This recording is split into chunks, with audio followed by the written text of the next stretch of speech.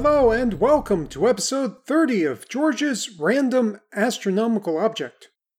Every episode, I run a random number generator to select random astronomical coordinates in the sky, and I then search for an astronomical object near those coordinates and talk about what makes that object so interesting to astronomers. So let's run the random number generator.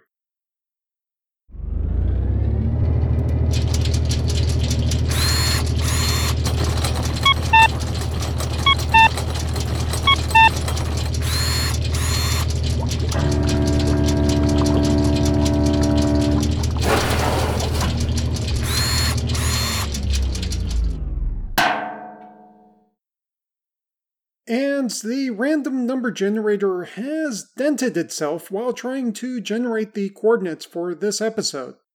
The coordinates are 11 hours, 18 minutes, 16.3 seconds right ascension, and negative 32 degrees, 48 minutes, 45 seconds declination. These coordinates point to NGC 3621, a galaxy that I've actually done a lot of scientific research on. The galaxy, which is located in the constellation Hydra, is classified as a spiral galaxy. A typical spiral galaxy has a spherical bulge of stars in its center and a disk of stars that contains spiral structures. However, NGC 3621 doesn't have a bulge. It only has a disk. Moreover, the disk does not contain very sharply defined spiral arms, but instead has a series of wispy filamentary structures.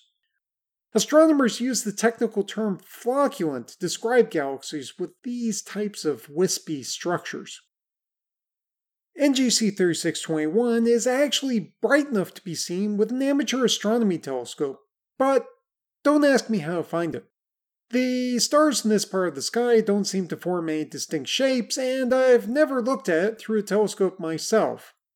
One of my references described NGC 3621 as looking like a, quote, bright oval, unquote, which sounds like what I would expect. As a professional astronomer, I have been working with this galaxy for about 18 years. A lot of my research has focused on interstellar dust, which absorbs starlight in the ultraviolet and visible parts of the electromagnetic spectrum and re-radiates the energy as infrared light.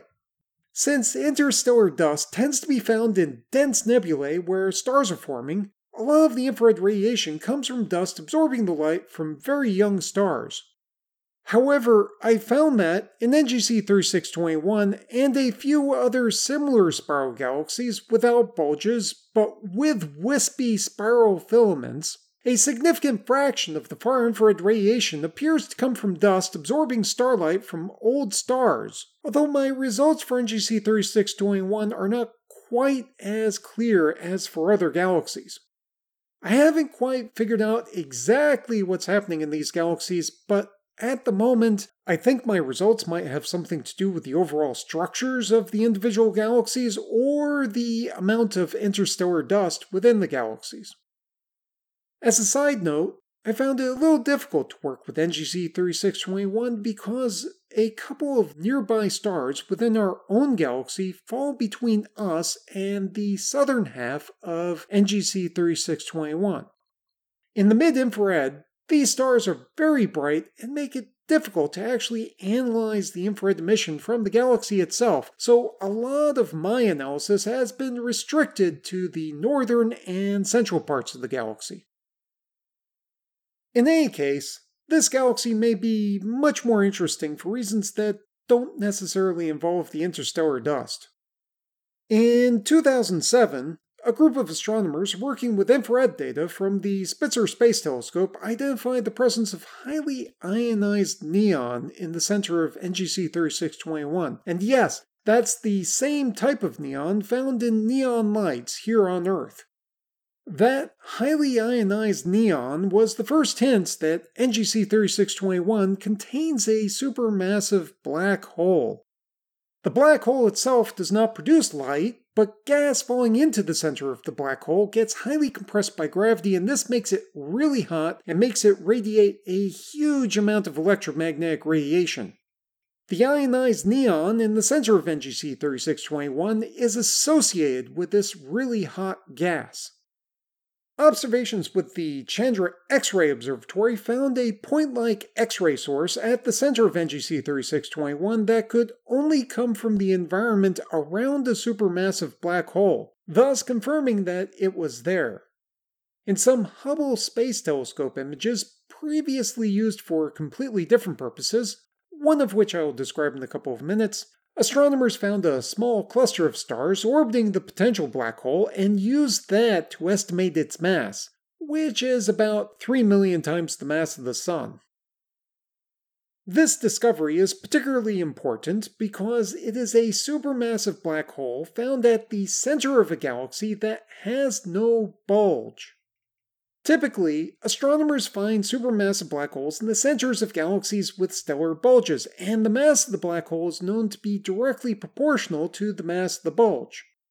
This relation indicates that the growth of galaxies' bulges and the growth of galaxies' central supermassive black holes are somehow interconnected, although it's not quite clear how. However, NGC 3621 has no stellar bulge, so it does not quite fit into this relation very well. It's also not the only galaxy with a supermassive black hole, but without a bulge, although it's a really good example of one. Astronomers are still trying to figure out exactly what's going on with these specific black holes, which means that they will be spending much more time observing NGC 3621 in the future. And now for something completely different. NGC 3621 is close enough to Earth that it is possible to identify the individual stars within the galaxy. This is important for being able to measure distances to NGC 3621. In our own galaxy, we can use a geometrical technique called parallax, which I'm not going to describe in detail right now, to measure the distances to individual stars. If we know the distances to specific types of stars in our galaxy, and if we measure the apparent brightnesses of these types of stars as seen from Earth, then we can determine how much power is emitted by these stars. Astronomers use the term luminosity to refer to this total emitted power. If we see these types of stars in other galaxies and compare the apparent brightnesses of these stars to the luminosities that we expect these stars to have, we can calculate the distances to these galaxies. So, as I said, NGC 3621 is close enough that we can identify some specific types of individual stars within the galaxy. Back in 1997, the Hubble Space Telescope was used to identify stars called Cepheids within NGC 3621. A Cepheid is a variable star where the period of variation in the star's brightness is directly related to the star's luminosity, which means that a comparison of the period in the Cepheid's variation in brightness to how its average brightness looks from Earth can be used to estimate the distance to the star.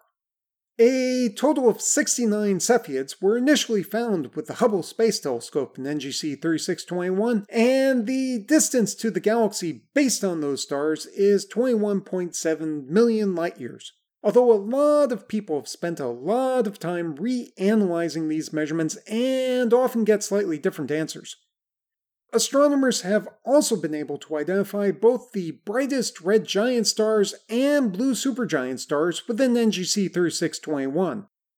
These types of stars are a little more tricky to identify, in part because they don't blink like Cepheids do, and it requires a little more work to figure out accurate luminosities for these stars, but they can still be used to make accurate distance measurements to other galaxies. The brightest red giant stars in NGC 3621 give a distance of 23.2 million light-years to the galaxy, while the blue supergiants give a distance of 21.3 million light-years. If we take the average of these two measurements and the one from the Cepheids, we get 22.0 million light-years, or because astronomers like to work in megaparsecs, 6.76 megaparsecs. We could probably say that the average has an accuracy of about a few percent. These measurements of highly accurate distances to other galaxies may sound like some sort of esoteric technical competition that astronomers participate in so that they can win free trips to Hawaii or South America, complete with a paid-for hotel room and 3 free meals a day.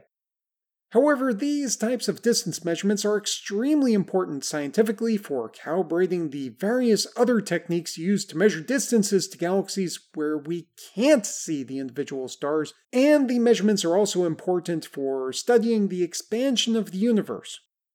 This expansion is actually seen by looking at Doppler shifting of light from other galaxies, which, including NGC 3621, almost all seem to be moving away from our own galaxy.